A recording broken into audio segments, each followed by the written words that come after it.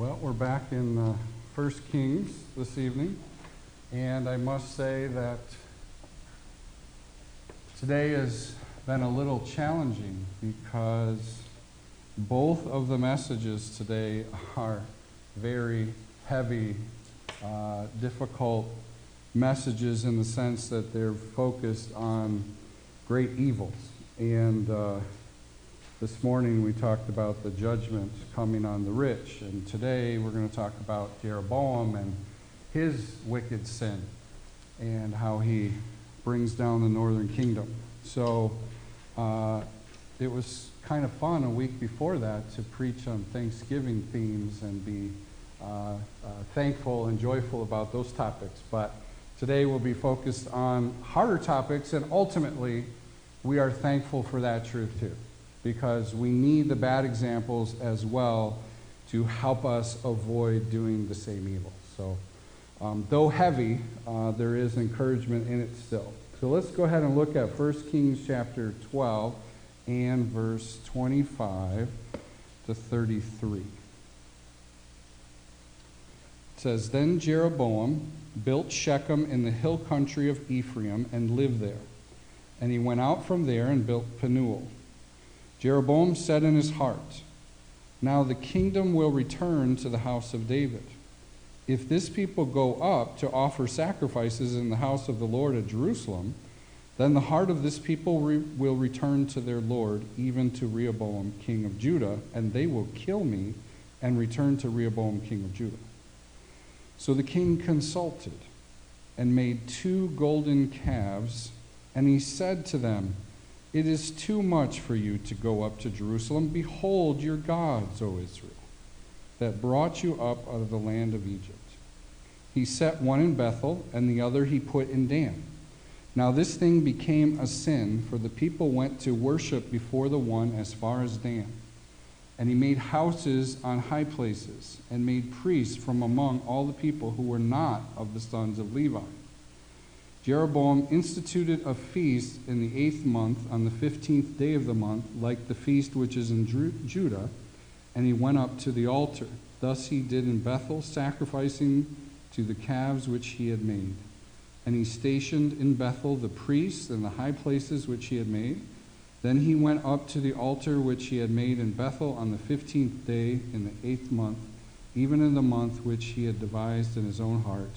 And he instituted a feast for the sons of Israel and went up to the altar to burn incense." Well, let's pray.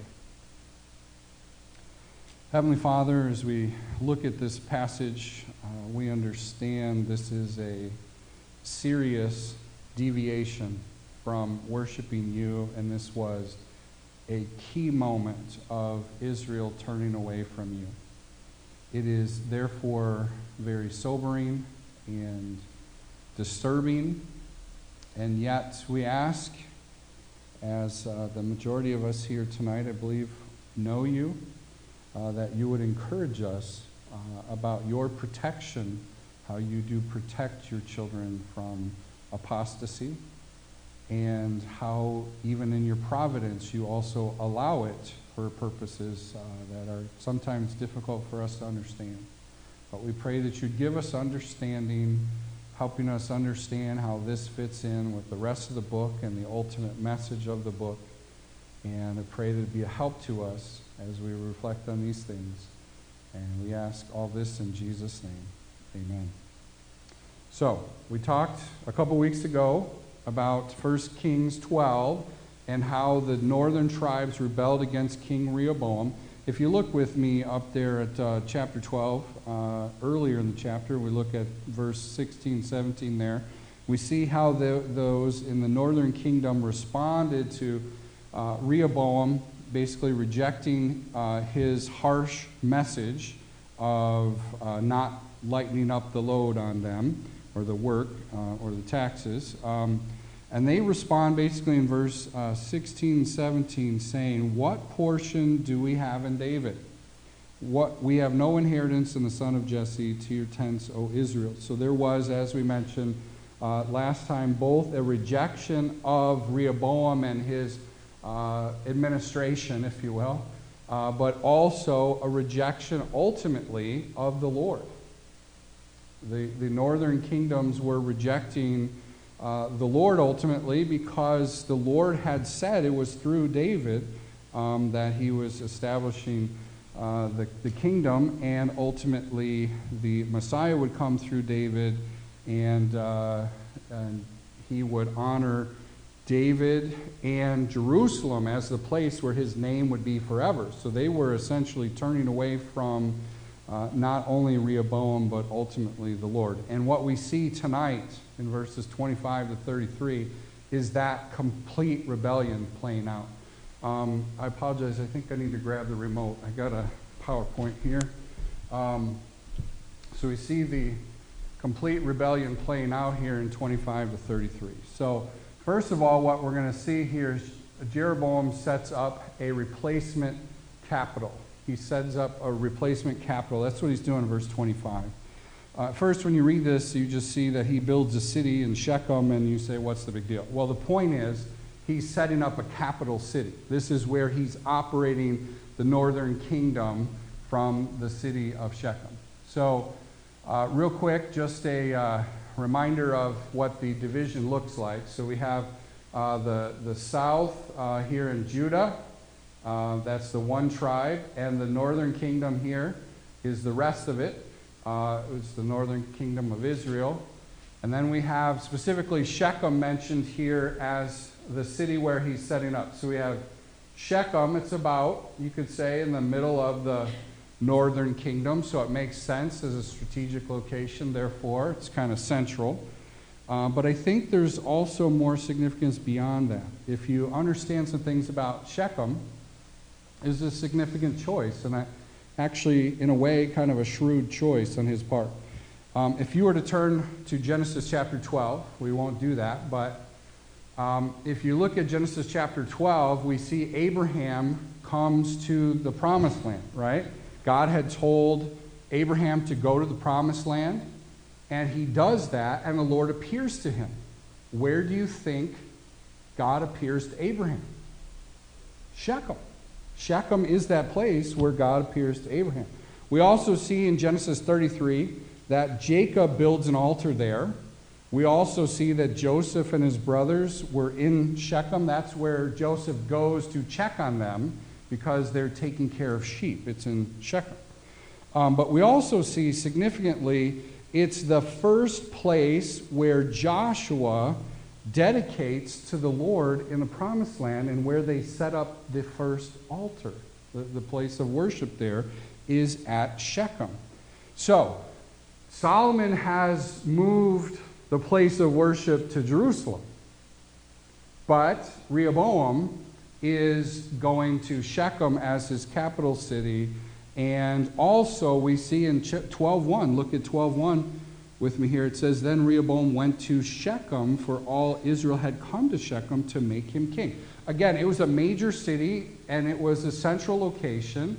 And so there's a lot of significance to the city that Jeroboam chooses here for the city to make it his place of operation. We do see at the end of verse 25, he will later go out from there and build a city in Penuel, or a capital in Penuel as well, which was basically on the east side of the Jordan somewhere.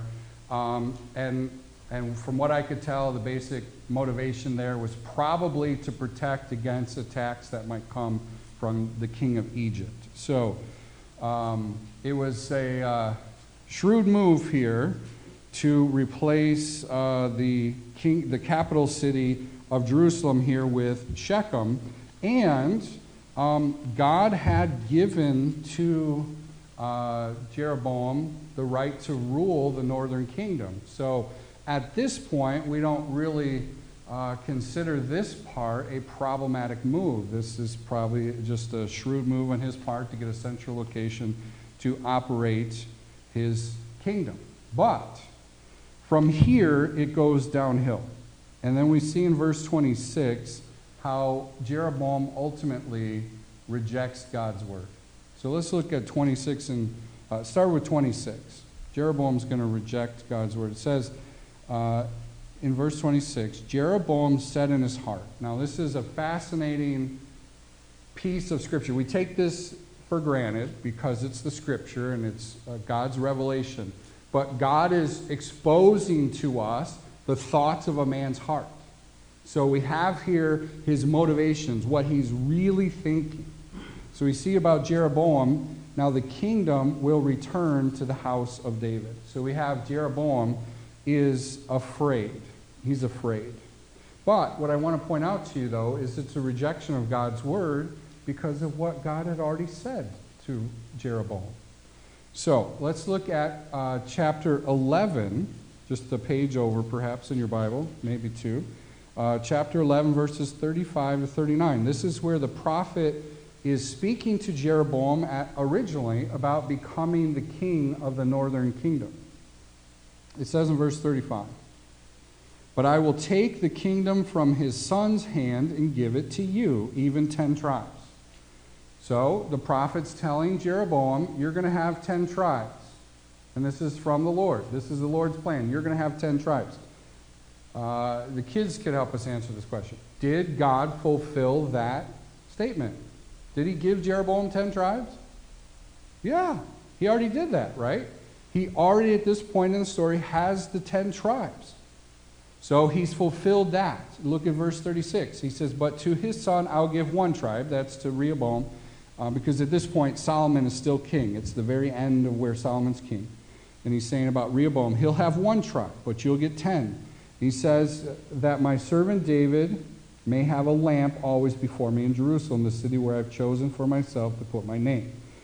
Verse 37, "But I will take you, and you shall reign over whatever you desire, and you shall be king over Israel. Then it will be that if you listen to all that I command you, and walk in my ways, and do what is right in my sight by observing my statutes and my commandments, as my servant David did, then I'll be with you and build you an enduring house, as I built for David, and I will give Israel to you." So what's the promise here? The promise from God is I'm giving you 10 tribes, and if you will obey me, you can keep those. You will have an enduring house. So what Jeroboam is doing, what he's afraid of, is a lack of faith. He's failing to trust what God has said. You see that? God has promised him if he obeys, he'll have an enduring house. And he'll have the ability to reign over whatever he desires. But go back to 26 of chapter 12.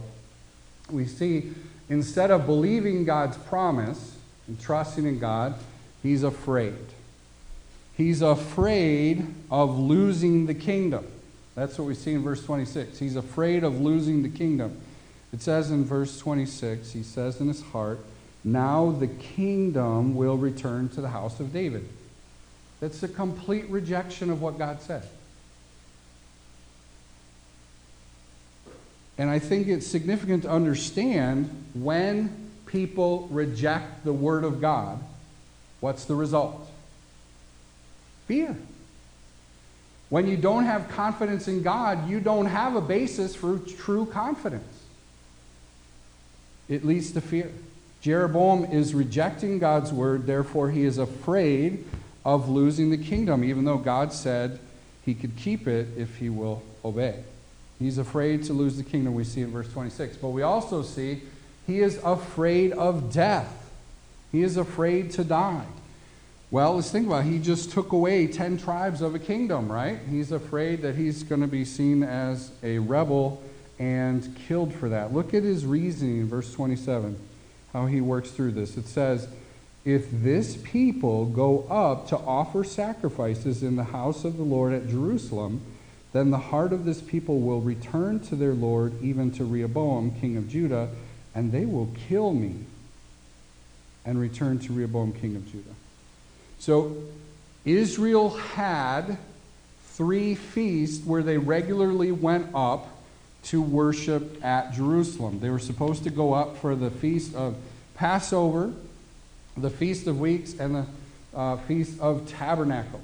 So there were supposed to be 3 times a year where they would make the trek to Jerusalem and go up there. So Jeroboam's thinking ahead, and he's thinking, when they do that, what happens if their hearts turn back to King Rehoboam and they want to be part of the kingdom again of the south? And what will happen then is they're going to turn me over to Rehoboam and kill me. So he's afraid of losing his life.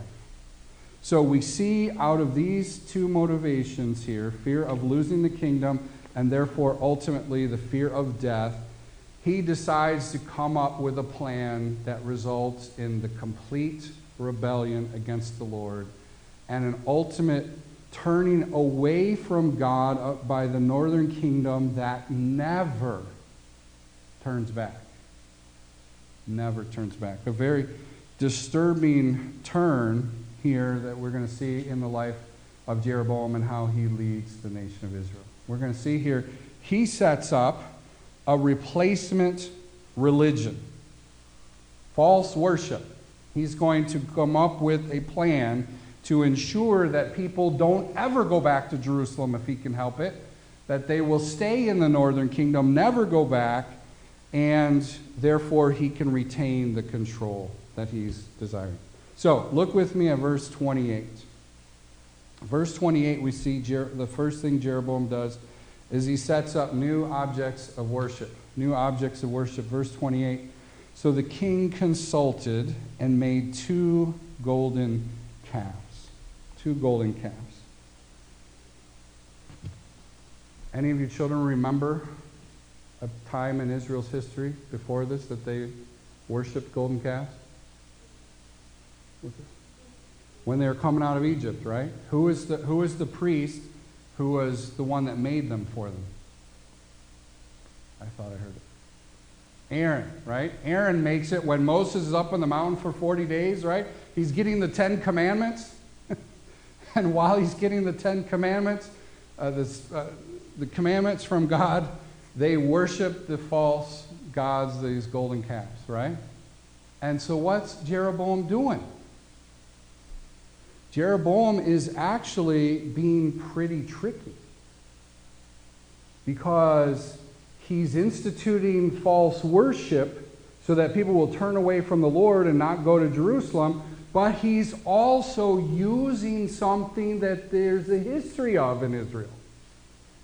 So it's not completely new.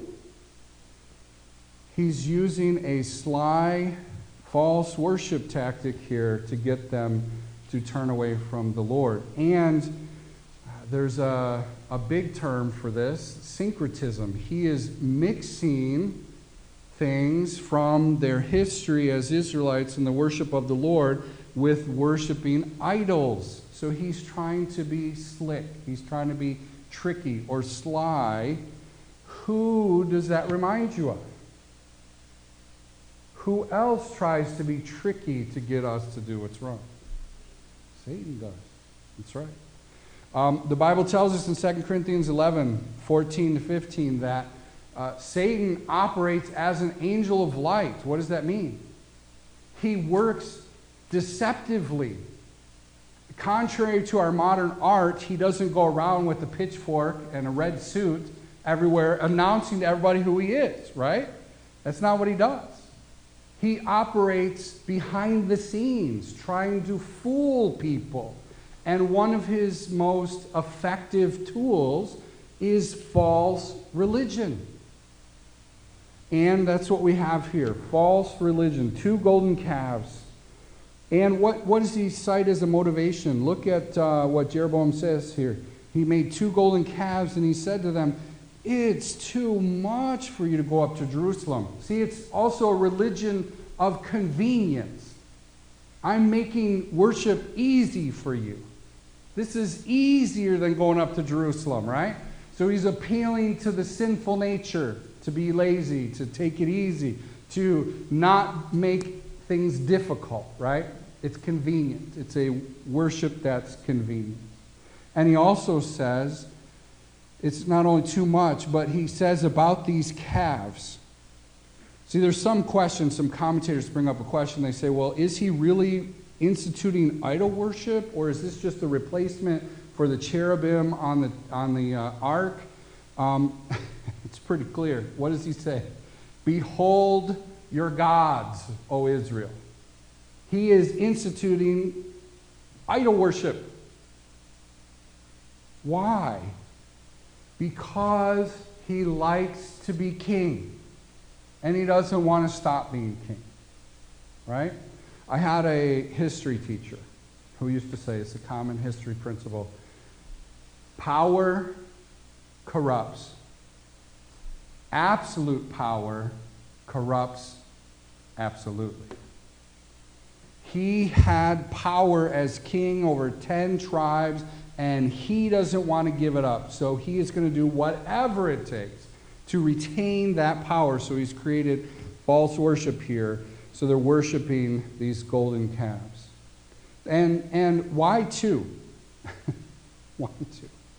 See, God is one. We're told very clearly from Deuteronomy chapter 6, the Lord thy God is one God. They are monotheists. There's one God. Why does he create two?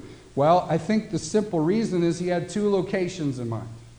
He sets up one in Bethel and he sets up one in Dan. So he needed one calf for each location.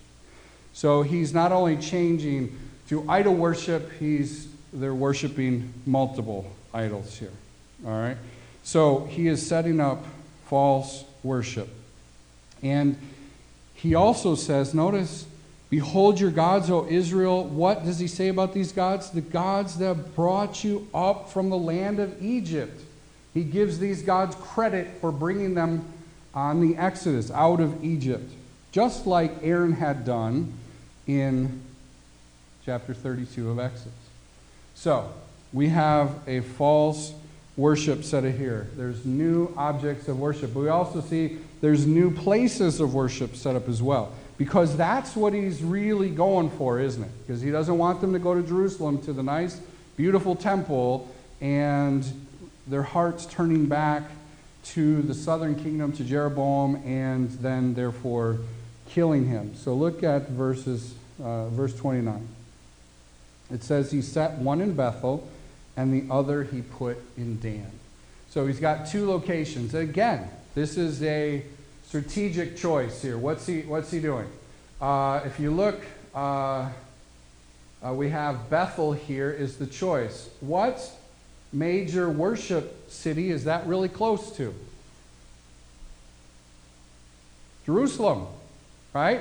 It's really close to Jerusalem. So he's putting one at the southern side to discourage people from going to Jerusalem. He wants them to go to this worship center in Bethel. And in fact, what I read is that this worship center, the city of Bethel, was on the main road that pilgrims would go down on their way to Jerusalem.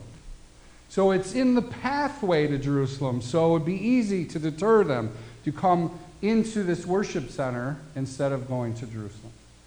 Now, the other one is said to be up in Dan, which isn't actually on the map, but it's way up in the northern part of the kingdom. Again, trying to get broad coverage, having a southern and a northern, just giving people, hey, flexibility, right? It's a convenient religion. Just go where you want to go, whatever's closer. But if we were to look at Judges 18, I know you've been through the book of Judges. If we were familiar with that, what happens in Judges 18 is where there's a Levite priest named Micah, and he creates an idol, and he basically becomes a priest for an individual, and then the tribe of Dan doesn't have their own place yet. They haven't essentially taken over the land, so they end up by force essentially taking this priest to be their priest, and they set up idol worship in Dan. So what Jeroboam is doing is he's working with a place that already has established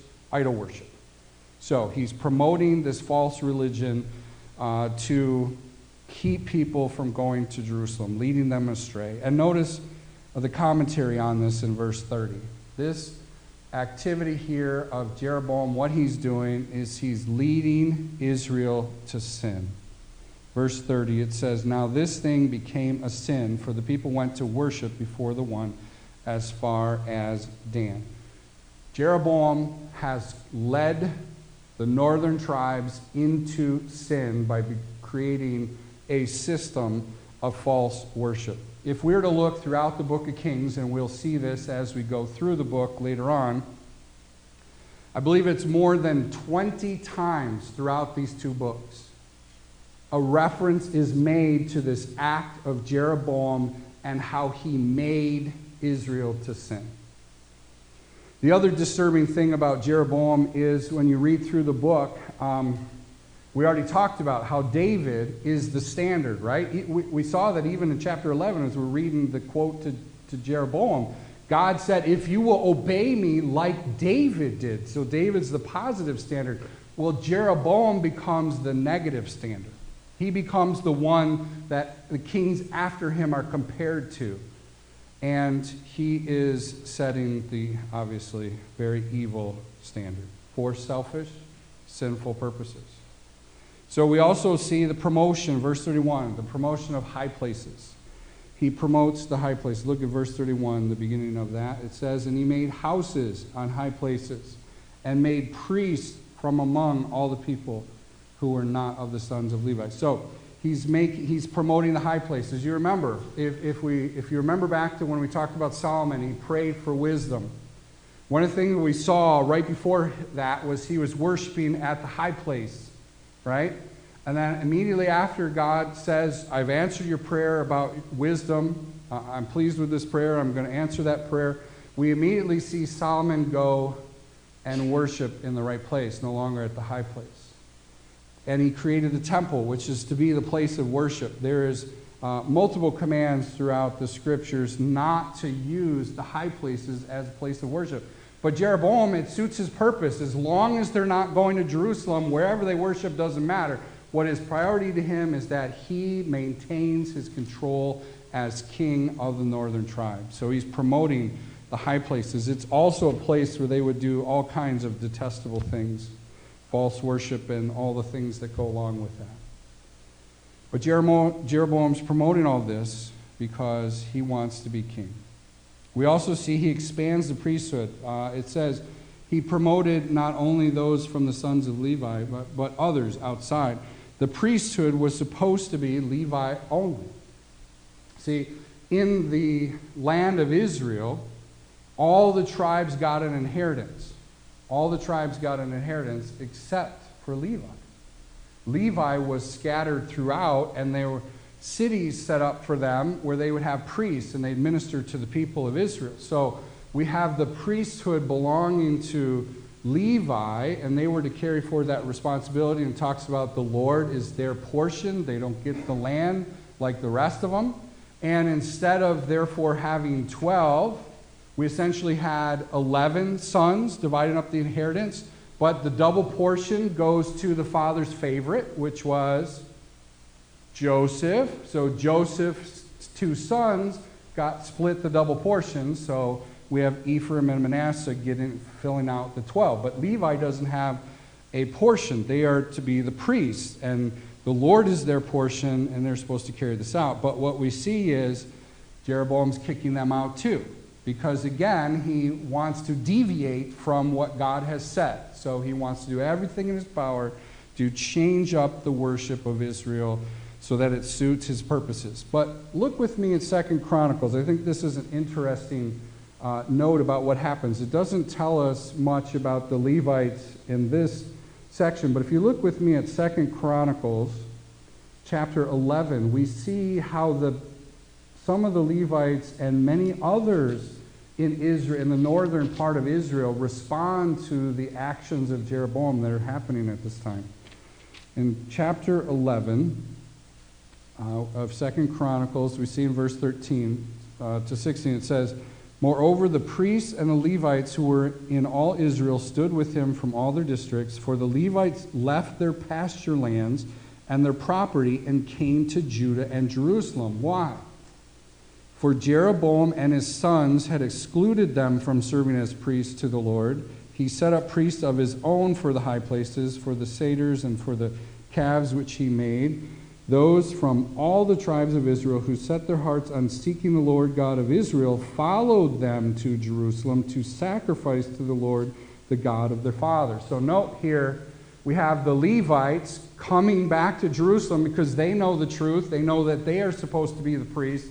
And Jeroboam is not only including beyond Levi, he's actually excluding the Levites. So they leave, come to Jerusalem, where they can potentially serve and follow the truth. But notice also, there's a host of other people that want to follow the Lord as well and get out, because they recognize the apostasy of Jeroboam and the northern kingdom, and so they want out, and they flee to Jerusalem under the protection, essentially, of Rehoboam. So, we have Jeroboam promoting the high places here, expanding the priesthood, and yet a lot of the priests, the Levites, legitimate priests, and genuine believers in the Lord, leaving and going to Jerusalem. So what we're left with in the northern kingdom is pretty much an almost entirely apostate group of people, those who have forsaken the Lord. Because one of the things that is disturbing, you just read this account, is like, who's protesting this? Who's against this? And I understand a king is a king. You can't just overthrow a king. But we do see a little bit of encouragement there from 2 Chronicles, that there are a number of people who are faithful to the Lord, and they forsake the northern kingdom and their property, and they come down to Jerusalem. So we also see that Jeroboam not only does all this, he also alters the calendar. Look with me at verses 32 and 33. Verses 32 and 33. It says, Jeroboam instituted a feast in the 8th month of the 15th day of the month. What was it supposed to be? Instead of the 8th month, it's supposed to be the 7th month, right? So he makes it the 8th month on the 15th day of the month, like the feast which is in Judah. So he's not creating new things, he's just altering it. So it's similar, but it suits his purpose. So they have one on the 8th month, the 15th, like the feast in Judah, and he went up to the altar.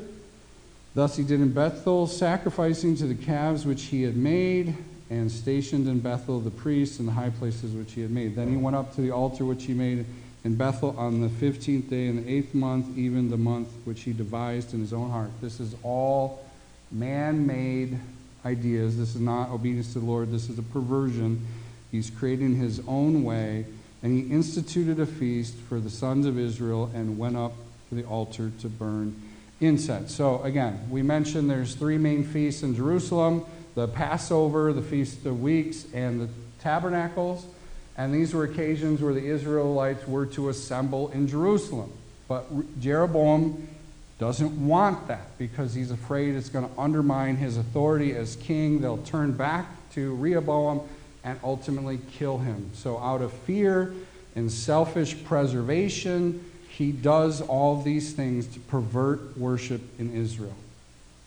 So, very, very, very serious things that Jeroboam does here. Why is he doing it? He's doing it for his own selfish interest. He is trying to preserve himself. But we see here, as we think about the greater structure of the whole book and what the author's purpose is. What is the author of the Book of Kings trying to tell us? The author is trying to expose why God has the southern kingdom in captivity and the northern kingdom was essentially wiped out. We see here the sin that Jeroboam sets Israel on, and essentially they never return from this. They never return from this. You read about all the kings in the north and in the south, thinking about the 2 kings, the northern and the southern kings. And you'll read some bad kings in the south, but you also occasionally read about some good kings in the south. But you never read of a good king in the north. There's not one. And we see Jeroboam repeatedly cited as the one that they are like, or they didn't depart. They may do something notable, but then it'll say, but they did not depart from the sin of Jeroboam. Jeroboam caused the northern kingdom to go into sin from which, as a nation, they never came out of. And we see here things that are somewhat hard to understand, but we understand God's sovereignty. He has a purpose for this, and it's explained why they're in captivity, why the northern kingdom isn't anymore. They were taken over essentially by Assyria and taken in captivity and essentially divided up and shipped all over the world because they committed sin by forsaking the Lord. They worshiped other gods. So in one sense, we look at this as believers and say how we make applications, and that can be a little challenging, but I would say a couple things. Number one, if it were not for the grace of God in our own lives, we too would turn from the Lord. It is only by God's grace that we remain faithful to Him and continue to serve Him and walk with Him and do what's right. It is a work of His Spirit to make that true. We could be just like this if we didn't know the Lord. In fact, we could be worse.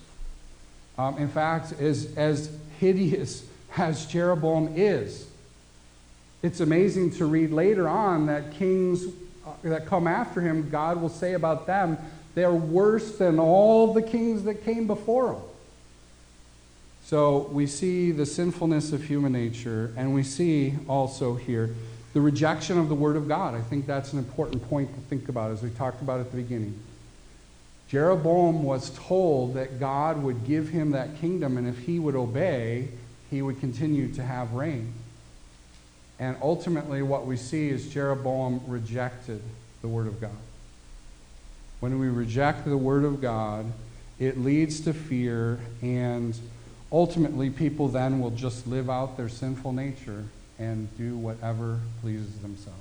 So, we see here an explanation for the downfall of Israel, and sadly, the book is largely downhill from here, right? We saw the height of Israel with Solomon and his wisdom and all the glorious things that were going on in the nation at that point. And Solomon ultimately started this, right? His choice of false worship, accommodating his wives, led to the sin, therefore, ultimately of Jeroboam, leading aside a whole nation, 10 tribes of people. Very, very serious and sober warning. And we need to pray that by God's grace, we will remain faithful, that we'll continue to honor and obey Him and not turn away. Let's pray. Heavenly Father, we've heard a couple different messages that are challenging because we see people doing wrong, and especially this morning see such harsh consequences that are coming for those people. Father, may all of this be a sobering warning to us and help us to take sin seriously in our own lives. Please help us to love you with all of our hearts and strive to obey you fully. And when we struggle and sin and do what's wrong, that we would be quick to confess and forsake it. And we look forward, Lord, to the day when Christ returns, and ultimately we know that you'll reestablish Israel, and that Christ ultimately will be king in Israel. We look forward to that day and the role that you'd have us to have in serving you at that time. Father, help us to stay focused on the future, remain faithful to you, and not let sin reign and rule and drive our decisions on a daily basis. And we ask these things in Jesus' name. Amen.